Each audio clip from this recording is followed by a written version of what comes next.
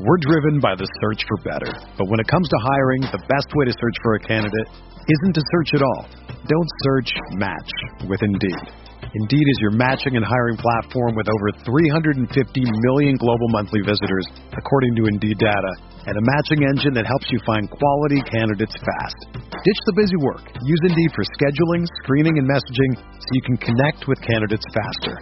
Leveraging over 140 million qualifications and preferences every day, Indeed's matching engine is constantly learning from your preferences, so the more you use Indeed, the better it gets. Join more than 3.5 million businesses worldwide that use Indeed to hire great talent fast. And listeners of this show will get a $75 sponsored job credit to get your jobs more visibility at Indeed.com/Blue Wire. Just go to Indeed.com/Blue Wire right now and support our show by saying that you heard about Indeed on this podcast. That's Indeed.com/Blue Wire. Terms and conditions apply. Need to hire? You need Indeed.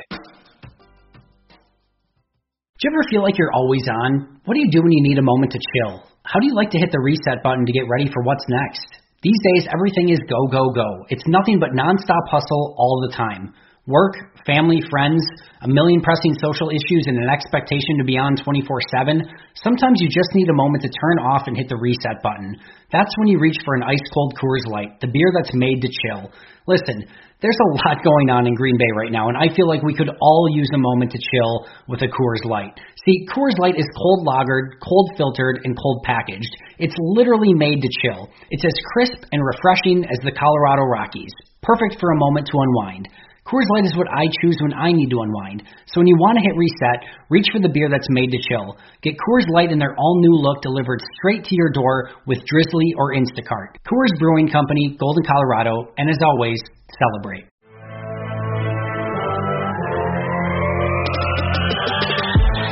Minutes a day, 365 days a year. This is the Pack-A-Day Podcast.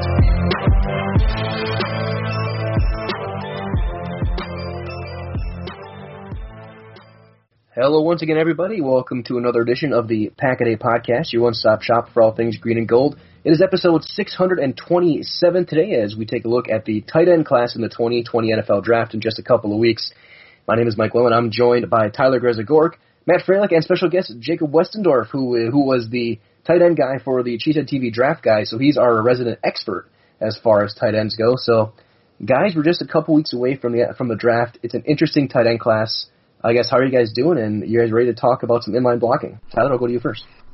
I'm always ready to talk about inline blocking. It's probably what makes me fit to do something like this is I'm a degenerate to just go sit and watch a guy block a guy for 40 minutes. So I'm ready to talk about tight ends. It was actually a lot of fun. You know, I went into it with a pretty negative mindset, but I think there's some interesting characters in this class, and I'm ready to talk about them. Matt, how about you?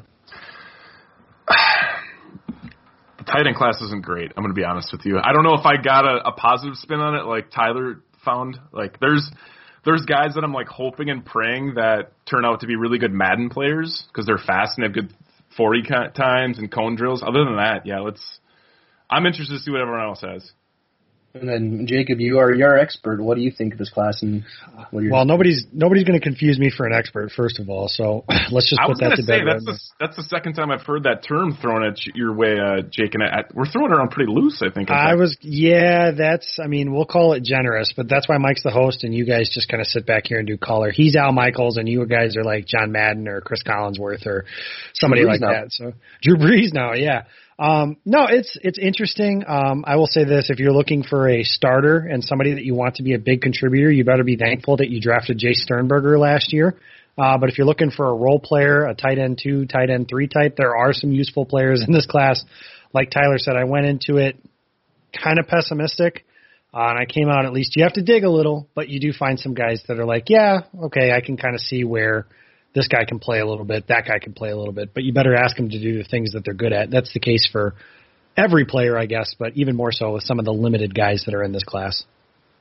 Absolutely, and so just a quick round of how this is going to go. Earlier this week we came up with 5 individual questions that I'm going to ask the 3 guys about the tight end class and what to look for. We also have 5 quick superlatives at the end of the podcast as well to talk about what this class is going to go. But Before we get all that done, don't forget to find us wherever you can, wherever fine podcasts are. We will be there under Pack-A-Day Podcast, also on Twitter at Pack-A-Day Podcast. So I guess with episode 627 now started, let's jump into the first question, and it's a pretty easy question for you guys, and we'll start with Matt Fralick here. Who is the best tight end in this year's draft class? That's so hard, honestly. Like, we were talking about the 2019 class, and it was fun to debate that because I feel like there was like 3 guys then. Now it's like, they're all good at their own special thing. I don't think there's not one that's all-encompassing with attributes. Like, we're going to get into those superlative questions. I don't think there's going to be one guy we pick for all of them. So if I had to, had to say who the first one selected is, who's the best overall, I'm going to say Cole Smet, the guy from, I think he's solid. I think he had a really good combine, which helped him a ton. We see guys shoot up the draft board even this year, every year with a good combine. And I think he's a dude that showed off his skills there, and I guess that would be my number one if I had to pick one. And Tyler, what about you? Yeah, I'm also going to go with Cole Kmet, and the reason I'm going to do that is because I feel like he's the least riskiest of the players, and at the same time, I think there's some decent upside there. I think you're getting a Kyle Rudolph type player in Cole Kmet, and that's something that's noteworthy when you're looking for a player, and I would probably say the second or third round. Kmet will probably be a second-round pick because the class itself is not that good for tight ends, so he might get elevated a little bit up the board. And he did test well. I mean, he almost tested elite. He tested with an RAS of 8.92, and so he tested well. He does a lot of things well. He doesn't excel or exceed in any one thing, but that's worth something in today's NFL. I don't think he's a liability in any one area, and some team will find value in that. Jacob, you put a lot of work into this with the draft guide. And you had the guy from Purdue. Is he still your top tight end? Yeah, I do. I have Hopkins number 1. I know the first 2 guys here talked about guys from Notre Dame, and I live by the Bo Schembechler way of thinking, and that's to hell with Notre Dame. So I'm joking a little bit when I say that. But I do. I think Hopkins is, if you're looking for upside, there's just a little bit more there. And if I'm taking a shot at somebody in the early-ish rounds, because even with some of the guys that we have here, you're talking about the earliest a tight end will get picked. The Bears will probably take one with their first pick because that's just kind of how they operate. They have like 27 tight ends on their roster. So I can totally picture them taking Cole Kmet to pair with Jimmy Graham. But at the same time, I just think that I value guys that can play outside the numbers, guys that can be like big receivers, if you will, just because I think that's a little bit more valuable. I don't completely dismiss blocking. I think that was something that I used to do, but I don't anymore. After watching Jimmy Graham for the last 2 seasons, I understand that can be important, especially in an offense like this one. But the simple reality is, so Hopkins is my tight end 1, and last year I had it Fant, Hawkinson, Smith, Sternberger, and he would fall behind all 4 of those guys. There is no Noah Fant, there is no TJ Hawkinson. I don't even think there's a Jay Sternberger or an Irv Smith in this draft. So it's a tough year, like I said, to be looking for a starter, but I do think that Hopkins can at least develop into a solid tight end that eventually you're looking to pair with somebody a little bit better, but somebody that can be a useful player for you. Yeah, I can see all the points you guys are making. And I remember you wrote in the draft guide his best game was against Wisconsin. I remember watching that game, and yeah, he looked really good in that one. But you're right, this is a little bit of an underwhelming class, but as Tyler said earlier, there's a lot of guys who could be tight end 2, tight end 3 guys who are going to be good situational players. But there's still a lot of guys who don't have that big stat line, maybe don't test as well as you think, but then they do break out after coming from a power program. Look at George Kittle. He didn't put up massive numbers at Iowa. Dawson Knox didn't put up huge numbers at Mississippi last year. Are there any tight ends in this class who come from a big-time program, maybe either didn't get the opportunity or just didn't produce with the big numbers that you would expect, that should be much better pros than they are in college? And Jacob, I'll go back to you for that one first.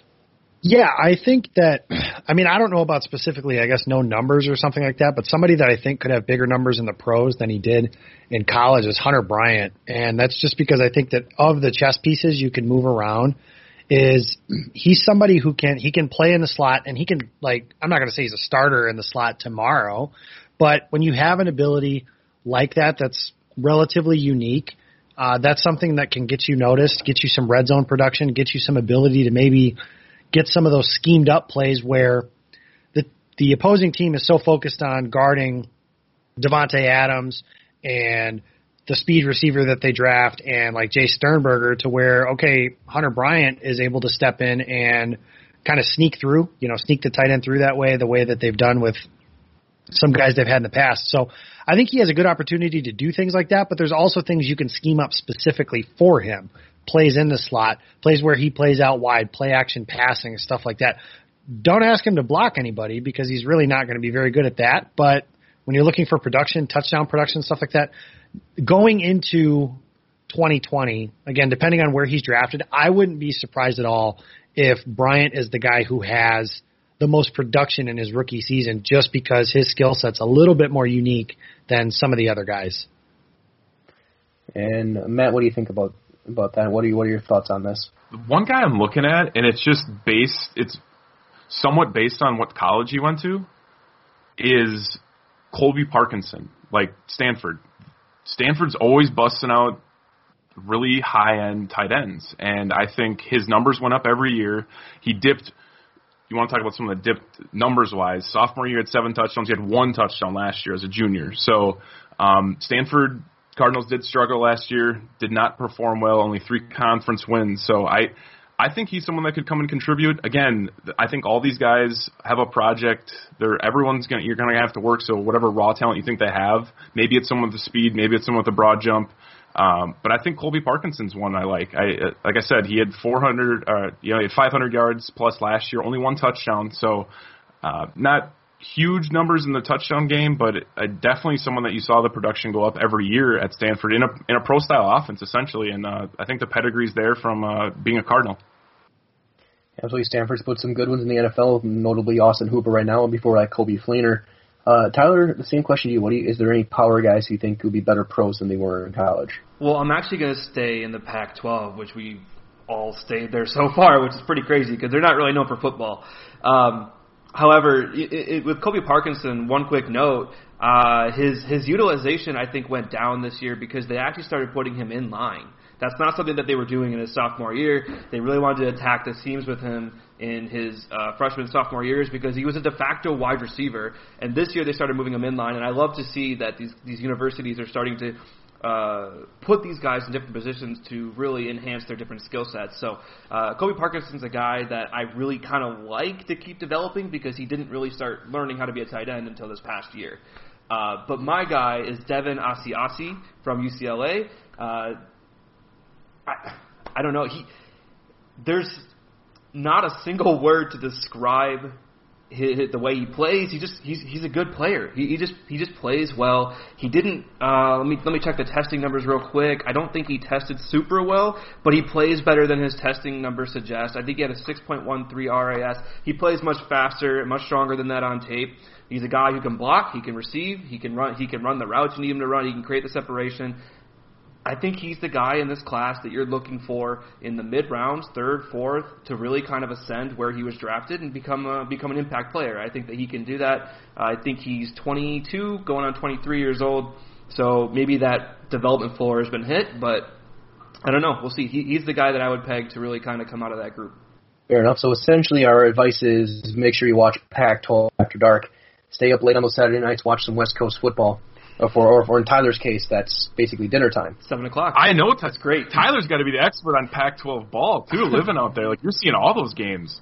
I got to go see Sam Darnold and N'Keal Harry 2 years ago, my sophomore year at ASU, and that was an experience. So. Well, and the Packers draft a Pac-12 player in the first round, it feels like, every year, if not every other. So, I mean, you're getting a pretty good look there. It's usually UCLA defensive lineman. There you go. Hey, it's worked out well with Kenny Clark, so. And we won't talk about Dayton Jones. But, okay, moving on to our third of our 5 questions. And Matt and Tyler, we talked about this last week when it comes to with Jalen Reagor and whether the restrictions currently going on right now could hurt the stock of a guy who's maybe more of a raw prospect or from a smaller school. In tight end's case, it'd be a guy like Adam Troutman from Dayton. They face a lot of competition. The teams couldn't bring them in to work them out. All they have is just the tape against those schools and some combine stuff. How much is that going to affect some of these smaller school players? Does it drop them around? Does it drop them half around? And will it make teams a little more wary of picking them up in such a bizarre year like this? And Tyler, we'll go to you first. My thing with Troutman and those types of players specifically is when they go to these neutral testing events, they need to perform, they need to excel at these events for the most part. In order to affect their draft stock positively, they need to go and they need to be one of the top players at that position in order to really kind of get the attention of the scouts. When you go back to the tape, specifically for Adam Troutman, and this really applies to anybody, I guess, with these non-Power 5 or, not even FCS teams, they need to be the best player on the field at all times. And I did not get that feeling from Adam Troutman at all. And so, when you go watch these guys, that's really what I'm looking for is, are they clearly better than everybody else on the field? Because those guys are not NFL-level talent for the most part. It's sad but true. So they need to be dominating those guys, and if they're not, then that's really going to affect their draft stock. And then they go and they test poorly, which Troutman didn't. Troutman tested well, but if these guys don't go and excel there, then they're going to hurt their draft stock. So I don't know if his draft stock went up or down because of the testing or because of the lack of information, but it is definitely something to think about. I think right now he's probably staying neutral. I don't think he's gone up or gone down because of the coronavirus stuff and the lack of information that's getting out to these NFL teams. That's fair. And I remember Bob Tiny came from a similar kind of background, really small school, and I know, especially having gone to school in the same conference as Dayton, for a non-scholarship program like that, it's pretty impressive to see a guy who can succeed from that thing, because these guys are coming in, they're taking out the loans, they're paying the money for it. But yeah, I think you're in a similar point where you have to be the best player in the field at every single time, and sometimes that's not the case. Jacob, what are your thoughts on this situation? Yeah, I don't like to agree with Tyler, but I'm going to in this case because I think that he's right. When you go to those small school prospects, that's the first thing that you need to see. Are you going to play at the NFL? Okay, that's awesome. You don't need to helmet scout necessarily because a player went to Florida State and one player went to North Dakota State, we've seen it to where Carson Wentz is a better quarterback than Jameis Winston, for example. They played at two different schools, but Carson Wentz was the best player on the field all the time. Is Adam Troutman? I'm not so sure. But then you add in the fact that there's less information. And I think that the NFL, their scouts and everybody does a good job of digging things up and finding the information that they need. But that being said, there's just less resources at Dayton than there is at Florida State, again, to use the same example. That, I think, could bother him in terms of where he's drafted. So if teams thought he was a third-round pick, I think that there's a possibility they go, you know what, I think this is somebody more likely to slip through the cracks just because he is such a small school guy, wasn't necessarily the best player in the field. He's interesting in some ways, but, we're in a time that there's no precedent for anything like this. That's kind of we were talking the other day on one of these episodes about how this could affect some of the rookies, some of the guys like Rashawn Gary and Jay Sternberger and players looking to make a second-year jump. We don't know what there isn't any of other than we know there is no rookie camp, and it's unlikely that there will be any of the first wave of OTAs. That much we know. That's something that affects these rookies too, is how much are you willing to take a guy from Dayton that was probably going to be a 2-year project at minimum anyways. Now you add in that he doesn't even get his first off season in the program outside of what we're doing right now. We're just having a teleconference. They'll do the same thing. How much does that affect that maybe now a 3-year project becomes a 4-year project or something like that? I do think it might ding him a little bit. Matt, same question goes to you. For sure.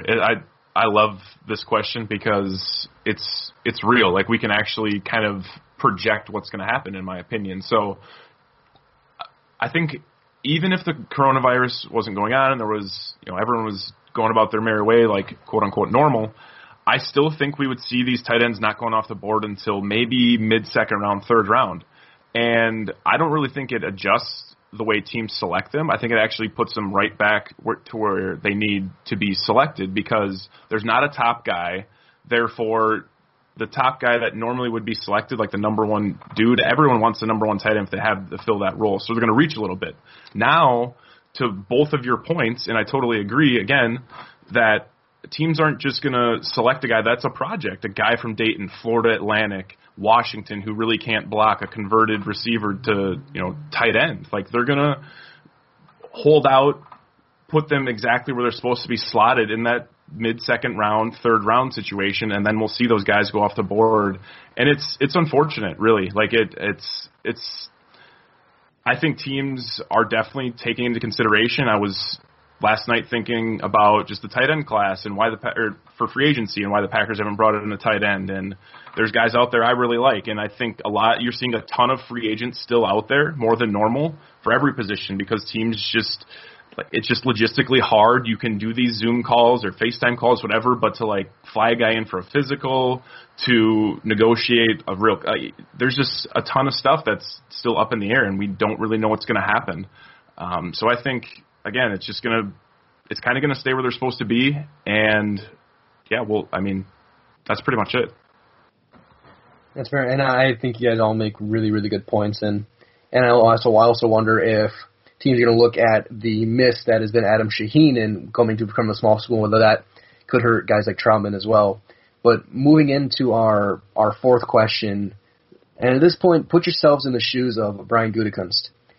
Is there a certain type of tight end that you'd want to pick in this draft? And follow-up would be where? Do you want the powerful blocker to succeed Mercedes Lewis? Do you want another guy like Sternberger? Do you want another player that could be kind of a hybrid guy? What kind of player would you be looking to draft to start things out? And Tyler, let's start with you. It's really tough to say, because when I look at the roster makeup for the tight end room for the Packers right now, you've got the two dichotomies. You've got one of the best blocking tight ends in football, period, Mercedes Lewis, and then you've got an up-and-coming receiver who's learning how to block in Jay Sternberger.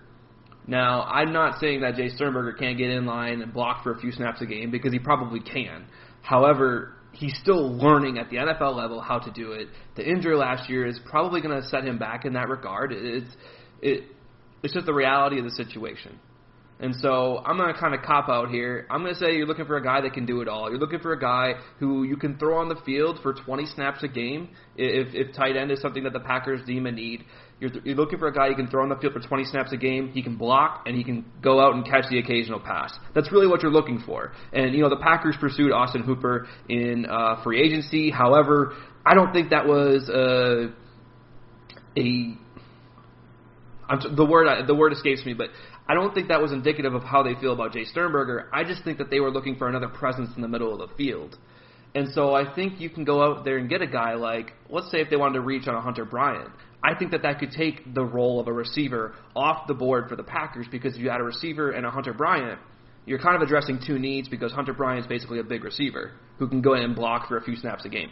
So it's really tough to say. It's kind of whatever Matt LaFleur thinks he needs right now, because they have one of each. And so does he want the guy who's a mix of both, or does he want, the backup on either side of it? I would lean towards the backup to Mercedes Lewis, because he's not getting any younger. But really, it's kind of a crapshoot, and I think we've seen that with the tight end position. Maybe they're just trying to mismatch guys, because they haven't had a true tight end for years now. But really, I think that it could go any route.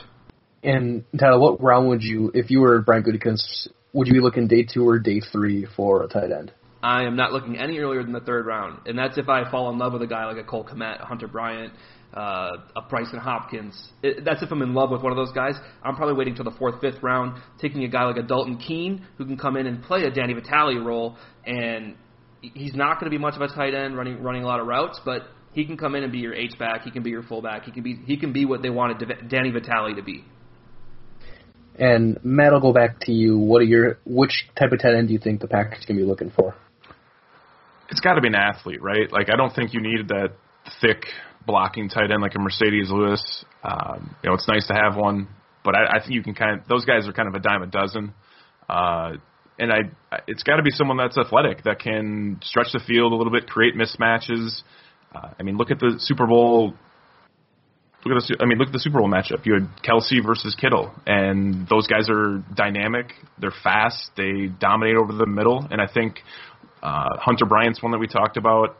There's a few other guys that are just fleet of foot that you're going to want to have on your team, and see if you can go get a mismatch against a linebacker or a slower safety. That it's got to be someone that can create mismatches. Although, and that being said, I've looked through Matt LaFleur and Nathaniel Hackett's pedigree when it comes to their offense, and they're not really, what I have noticed is heavily reliant on that tight end. So I don't even know if it's really a priority. So in that respect, I guess just maybe someone that can cause a matchup problem. And Jacob, we'll go to you, the same thing. Yeah, it's kind of a cop-out answer, I guess, because I'm always looking for someone like Jermichael Finley, like a athletic move tight end that can dominate in the passing game. The Packers haven't had a player like that since Jermichael got hurt, and his career unfortunately ended. Now, on the other side of this coin, obviously, there isn't a Jermichael Finley in this class either. So I think what you're looking for is more with what's currently on the roster. First of all, they spent a third-round pick, a top 100 pick on Jay Sternberger. They tried to add Austin Hooper, like Tyler mentioned, but I don't think that was necessarily a priority either. I think that if they wanted him to be a Packer, they would have found a way to do that. And they didn't want to make him the highest-paid tight end in football. I very much endorse that. They haven't really sniffed on anything else since. So I think that means they're very confident in Jay Sternberger. And you could tell when the way Brian Gutekunst talked about him, the way Matt LaFleur talked about him, they're excited about this guy to be their tight end one. He did do some good things in the blocking game last year, one of his best plays. I mentioned it earlier today when I was talking with a few other people, teaser for Monday's podcast.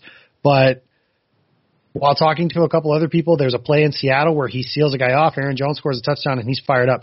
It's not necessarily that Sternberger didn't block in college or can't block. He just wasn't asked to, because at Texas A&M it was run down the seam, we'll throw you the ball. They basically built their offense around him that way. With that being said, I would like to see somebody with some blocking ability with more upside in the passing game than Mercedes Lewis, because Mercedes Lewis, we've seen it. All of his touchdown, or his one touchdown last year, came on a play-action audible.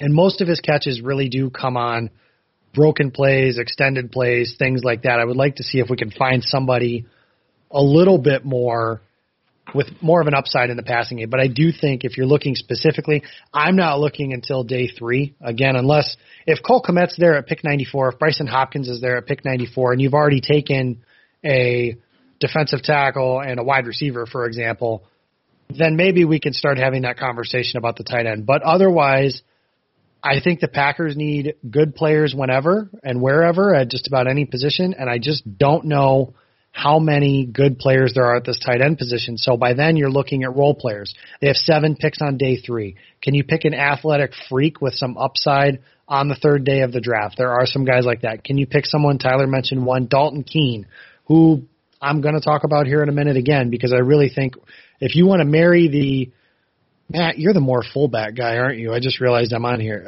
So if you want that H-back, that's one of your kinds of guys here. So to find somebody that can play that role for you, lead block in the run game, but have some upside in the passing game to where it's not just like, okay, you're playing 11 on 10 because the receiver out here is not going to do anything. That's fair, and kind of building off. Hey, make fullbacks great again. # more fullback, no doubt. They never were great, so. No, I want to throw in one thing in too, guys. I know I don't want to get too off track here, but let's think about just how great the tight end class was last year, talent-wise, and the fact that the Packers were able to get Sternberger so late because of that, push guys down the board. If he was in this class, I bet he would be right up at the top, if not number 1. I wonder if they knew the tight end class was going to be very good, and it's just kind of easier to have a guy fall in your lap down in that top 100 area instead of having to reach now at a guy that's not as talented.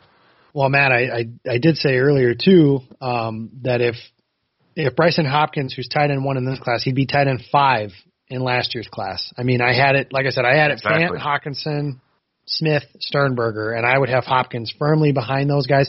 Without looking at it right in front of me here, I couldn't tell you who my tight end 5 was last year, but I mean, there's a decent possibility that Hopkins falls behind him as well. So I think that you're right. Sternberger would be the number 1 tight end in this class, and I'd be willing to bet you he's probably an early 2nd round pick if that's the case. And that's fair. And so kind of building off that, our final actual question is, for you guys who have been watching some film on these guys, is there a tight end that you are really stumping for? Is there a guy that you want in Green Bay and you will be maybe not upset, but you will be a little bit annoyed if they come off the board and the Packers don't take him. Are there any guys like that for you, Jacob? Not really, just because, one, like I mentioned, I am maybe the self-proclaimed president of the Jay Sternberger fan club. So with that in mind, the Packers are going to play a little bit of two tight end, so that's great. And the second tight end is going to be Mercedes Lewis. So maybe they'll pick some veteran fodder, or maybe Evan Bayless makes it as a fourth tight end. I'll bet they find a fourth tight end at some point behind the two aforementioned guys in Tanyan. But again, there's just not, like last year, I remember I said it a million times. If Noah Fant's available at pick 30, you pick him and let him grow with Aaron Rodgers for the next 4 or 5 years, however long he's the quarterback. And I was willing to stump for him. After that, I was willing to stump for Jay Sternberger. And this year, there just isn't really a guy like that. There are some blocking types I like. There are some upside types I like. But if the Packers leave this draft without a tight end, first and foremost, I'll say this. They have 10 picks. If they keep all 10 picks, I'll bet you guys they take 3 offensive linemen, and I'll bet you they take 2 or 3 wide receivers. After that, you can kind of fill in the rest of the gaps, however. But I'd be willing to bet you 5 or 6 of their picks are on just those 2 positions. After that, there just aren't any tight ends that I think are worth like banging the table for, so to speak. There's just not any guys like that. Tyler, what do you think?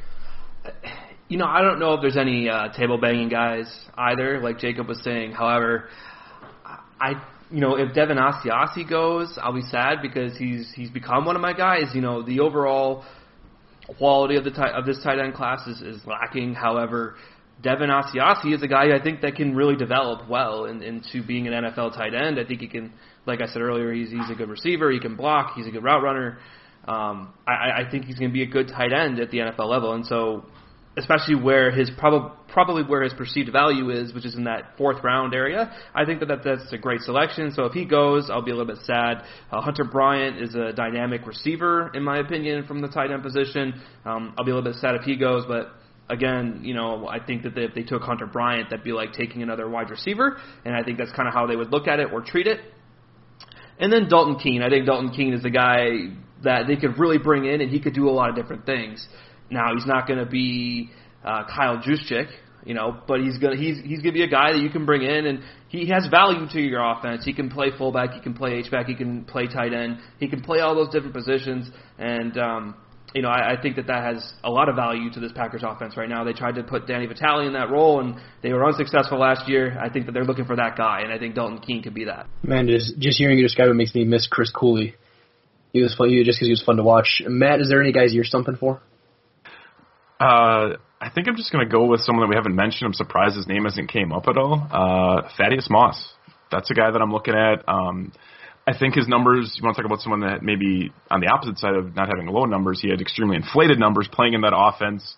Joe Burrow, really good receivers around him, so it's able to open up the field for him. I think it'd be awesome to see a Moss 84 jersey. I think that'd be hilarious. And I think he's a guy, if you're going to invest some, they're all projects, right? Like, I don't think there's anyone that's a safe bet. Like, you have to fall in love with them. So if you're going to take a guy and make it a guy that has a pedigree of one of the best receivers, if not the best of all time, and that being Thaddeus Moss and Randy Moss's offspring. So give me Thaddeus. I think he could do a bunch of things. I think he's a raw talent. He could work on his blocking. His route running isn't great, but he does have, I would say higher end speed, and that's someone I'd like to see the Packers have. And like an 84 Moss jersey I think it would really polarize the Packers fan base. I'm telling you, I would buy one the minute that it was made. So, and I will personally fit Randy Moss for a Packers hat.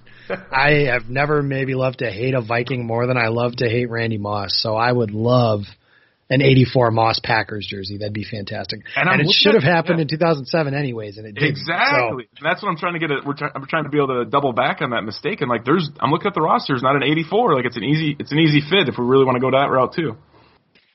All right, never mind. I do have one on pound on the table. See Randy Moss at Lambeau Field.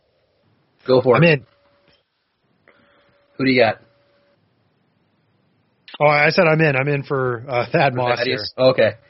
There you go. Just to see Randy in Packers gear at Lambeau Field. Absolutely. Get him a green and gold tie to go on NFL Countdown. There you go. And And Jacob, I'm going to ask you this because a guy I've been thinking about a lot has been Breeland from Oregon. Is there any thoughts on him?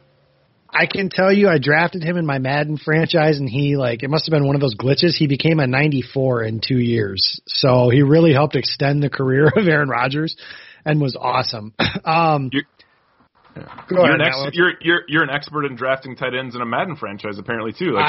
You're well-versed. Yeah, I got really lucky. So that draft, I download the draft class, and I do this until I get sick of it, and I was able to draft Henry Ruggs, Jalen Reagor, and then I drafted Breeland in the 5th round. And yeah, like I said, it must have been a glitch because he became just a monster off of that. But he's a big target. He has some inconsistent moments and some flashes. I'm curious how that would work out in Green Bay because obviously they have some inconsistent players in there, and you're kind of expecting that from a rookie anyways. But I think that there's a possibility of somebody that you're looking at. Again, he's kind of more in that move tight end type role. He played in that spread up. Well, it's not really up tempo like Chip Kelly when he was there, but he played in a spread offense at Oregon. I think that that's something that could kind of help him. Those players actually transition as pass catchers a little bit easier to the NFL just because of the high volume. Look at some of the receivers from Ohio State, for example, as opposed to until recently like the Michigan Wolverines who have a ground and pound type offense, those kinds of things. So I think that that's something that he could transition a little bit easier maybe. Kind of a high floor type player, but maybe not somebody that I would expect to reach a ceiling either, if that makes sense. Fair enough. So that being said, let's move on to our tight end draft class superlatives. We got 5 of them. We can just kind of rapid fire these, go a little quicker. And we'll start with Tyler. Who's got the best hands in this draft class? Cheyenne O'Grady. The Arkansas kid. Mm-hmm. I know he's not going to do anything else for you, really. He's not a good blocker. He's not a great route runner, but he can catch the freaking football. I will say, if you can get it in his hands, he'll catch it. That's what I'll say. You just described Richard Rodgers. I guess. He'll catch a Hail Mary. Matt, who's got the best hands? It's so weird because, like, you have quarterbacks that aren't that good. It makes the guy look bad. I'm just going to go with Hunter Bryant. I think he's probably gotten the ball a ton, and that's who I'm going to go with. I have really no basis on that other than that I just think he does. And Jacob? Thaddeus Moss. We were just talking. No, not just because we were just talking about him, but I think that a lot of people saw the name Moss and assumed dynamic tight end, but he's really more in the possession role. So I think that that's something that he's one that he has to win that way too. So if he's going to win on the field, it's going to be because he has sure hands in catching the football, finding holes in zones, stuff like that. All right, and Jacob, we'll stay with you. Who is the best route runner in this class? Hunter Bryant. I think that we talked about him earlier. That's somebody who can play out of the slot. He has more experience than some of these guys doing it, so I think it's him. And Tyler? Agreed, Hunter Bryant. And Matt?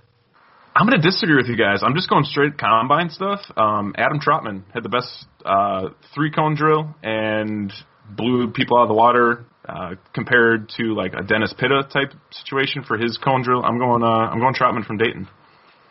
And Tyler, will go back to you. Who is the best blocker in this class? See, and this is an interesting one because we were talking about this guy a little bit. I'm going with Thaddeus Moss, and I think he's the best blocker in the class. I know, but he's the most consistent. He seems to be the strongest of the guys out there. I don't know. I mean, Thaddeus Moss for me. It's a weird thing to throw on a Moss like we've been talking about, but he's a solid tight end in that regard. And back to Matt. I didn't think Thaddeus Moss. I mean, he could be. I'm not going to disagree completely, but I'm going to go with Josiah DeGuara from Cincinnati. I think he's a thick dude. Put up the bench press 25 times at the combine. Just a big guy. And at Cincinnati, I mean, the reason I don't think of Thaddeus right away is just because I always remember seeing Thaddeus in the last couple weeks of the season just catching and running with Joe Burrow, but maybe that doesn't say he can't block. So I'm going to go with the kid from Cincinnati. And Jacob, who's the best blocker? Yeah, Thad Moss is a good one. I like the way he digs people out and stuff like that. But I'm actually going to go with Dalton Keene. I think that's somebody that you can talk about as making a impact as an H-back. I think that's got to be one of your big qualities if you're going to do that. So I think he's definitely in that realm too. And so, Matt, we'll go back to you for the next one. Who's got the biggest upside in this 2020 class? All of a sudden, at the end of this podcast, we're just hitting the Moss. It's got to be Thaddeus Moss. Like that's just simple and plain. Just his his genes, what he was asked to do last year in that offense at LSU with Joe Brady. Like I've been hammering the table for Moss since the semifinals, and I think he just rides the momentum, and he's obviously, like, you want to talk about not being able to train right now and getting into an NFL facility, like, his dad's definitely got his butt working all the time right now, working on everything, developing all skills. I think he's got the biggest upside right now just because of sheer talent and how he's probably handling this offseason like a pro. And Jacob, what do you think? Who's got the biggest upside? Bryson Hopkins, which is one of the big reasons I thought he was my tight end one, was just that I could see him. He can grow as a blocker, and then you mentioned it earlier too, Mike. You watched that game against Wisconsin, and I just think that you see what his potential could be at the pro level. And Tyler? Just to touch on Thaddeus Moss real quick, he's still learning how to play football at a higher level. He missed significant time his first 2 years at LSU, and so there's definitely a guy to go with an upside pick, and I don't think it's a bad one. I'm going with Hunter Bryant, though. I think he could be Evan Ingram, but healthier, and also a better blocker. But I think that's the type of player he could be at the NFL level, is an Evan Ingram type to kind of control the middle and really just be dynamic for that offense. And finally, Tyler, we'll stay with you. Who's the safest pick? Who's the guy who's going to come in and you know what you're going to get right away? Good old Kyle Rudolph, Cole Kmet. And Matt, how about you? Who's the safest pick in this draft for tight end? I hate to agree, but it is Cole Kmet. Like he's not. I don't think he's sexy by any means. He's the most polished as far as just like skill set, what he was asked to do at Notre Dame, and I hate to keep agreeing with everyone and keeping up the same names, but I think there's just too many guys that are just speed guys or athletes that aren't going to come in and develop, and I don't think Kmet's really either of those, but I think he's the most polished and ready to go. And lastly, Jacob, we'll go to you. Yeah, it's Cole Kmet, and Notre Dame sucks. Any chance you get, huh? Other than the Ohio State Buckeyes, that's number one on list of teams. The name makes my blood boil. That's fair. Well, Jacob, if make you happy, my draft crush is a Michigan Wolverine. As much Donovan Peoples-Jones. Yep. And it's gotten me anger in comments. Like you can say, you only watch combine stuff. No, it's Shea Patterson's Sting, so I think Peoples-Jones will be good. Yeah, I'm well aware. Either way, that's just kind of a brief look at this tight end class. If you want a more in-depth, read Jacob's work on the Cheesy TV draft guide. It's deep, it's detailed, and it does a really good job explaining why he has these guys where he slotted, and it does talk a lot about how his respect for Hopkins and what he can do. So as we start to wrap things up, Jacob, we will go to you first. Where can people find you, and what are you working on right now? You can find me on Twitter. It's at Jacob Westendorf. You can find my work at Packer Report 66. I've kind of been doing some of those video prospect profile type things. I just finished one on James Robinson, running back from Illinois State. He's actually from Rockford, so I almost felt obligated to do that. But he's a decent little prospect that I think the Packers could look to on day 3. And then just getting ready for the draft, man. It's less than 2 weeks away as we record this, so that is exciting. And I am ready to start talking about who the Packers have instead of who they might have. Absolutely. And Matt, where can people find you? What are you doing? For sure. I do a lot of my damage just like everyone else on Twitter. So you can find me on Twitter at Matt_Frey_. That's at MATT_FRA_. I recently also started a website called PackersWorldwide.com. We're actually going to be recording our first episode for a podcast after this. I do have one article up on there, so check that out. And then I forgot to plug last week when we recorded. Dan Kotnick and I have been doing a Madden simulation. That might be up your alley, Jake, of the 2019 season. We reset the rosters with what they are currently right now, added free agents along the way since it's progressed. We will be recording tomorrow. Episode will be up on Monday.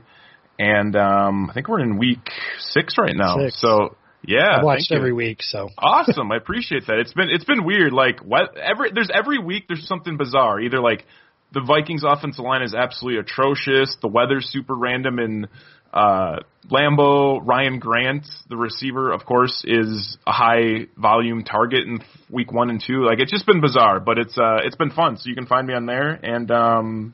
Yeah. What about you, Tyler? What do you got going on in the west side of the country? So other than watching Pac-12 football, it's I've been on Twitter a lot. I mean, I've been much more active since the quarantine kicked in, obviously.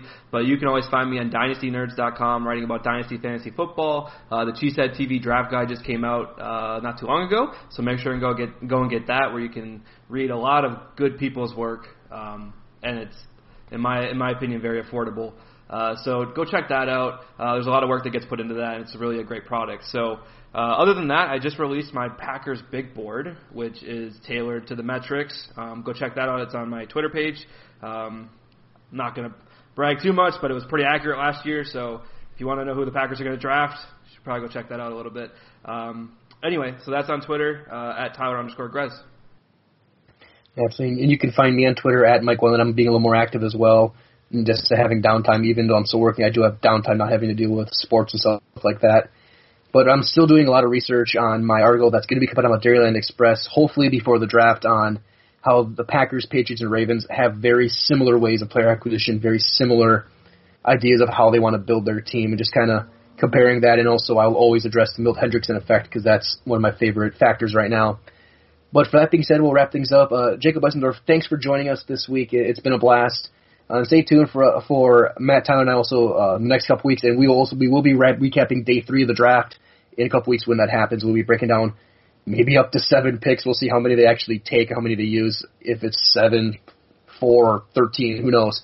But we'll be breaking that down as well. So stay tuned, and of course stay tuned every day for more content from the Pack-A-Day podcast. Wherever podcasts are found, whether it's iTunes, Google Play, SoundCloud, Spotify, Stitcher, we will be there.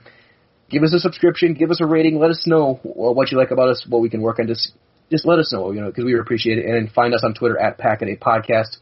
So for that being said, we'll say so long for Jacob Westendorf, for Matt Freilich, and for Tyler Grzegorz. I'm in kindergarten again. Sorry, it's a slip of the tongue. It's been a long day. I don't believe you. Hey, I talked to Michigan. Give me a break here. I don't believe you. So we're just going to move on. Here you go. For Jacob Westendorf, for Matt Freilich, for Tyler Grzegorz, this is Mike Whalen saying so long. Again, stay tuned for more Pack-A-Day content. And, of course, and as always, go Pack Go. We'll see you in Lambeau down the road.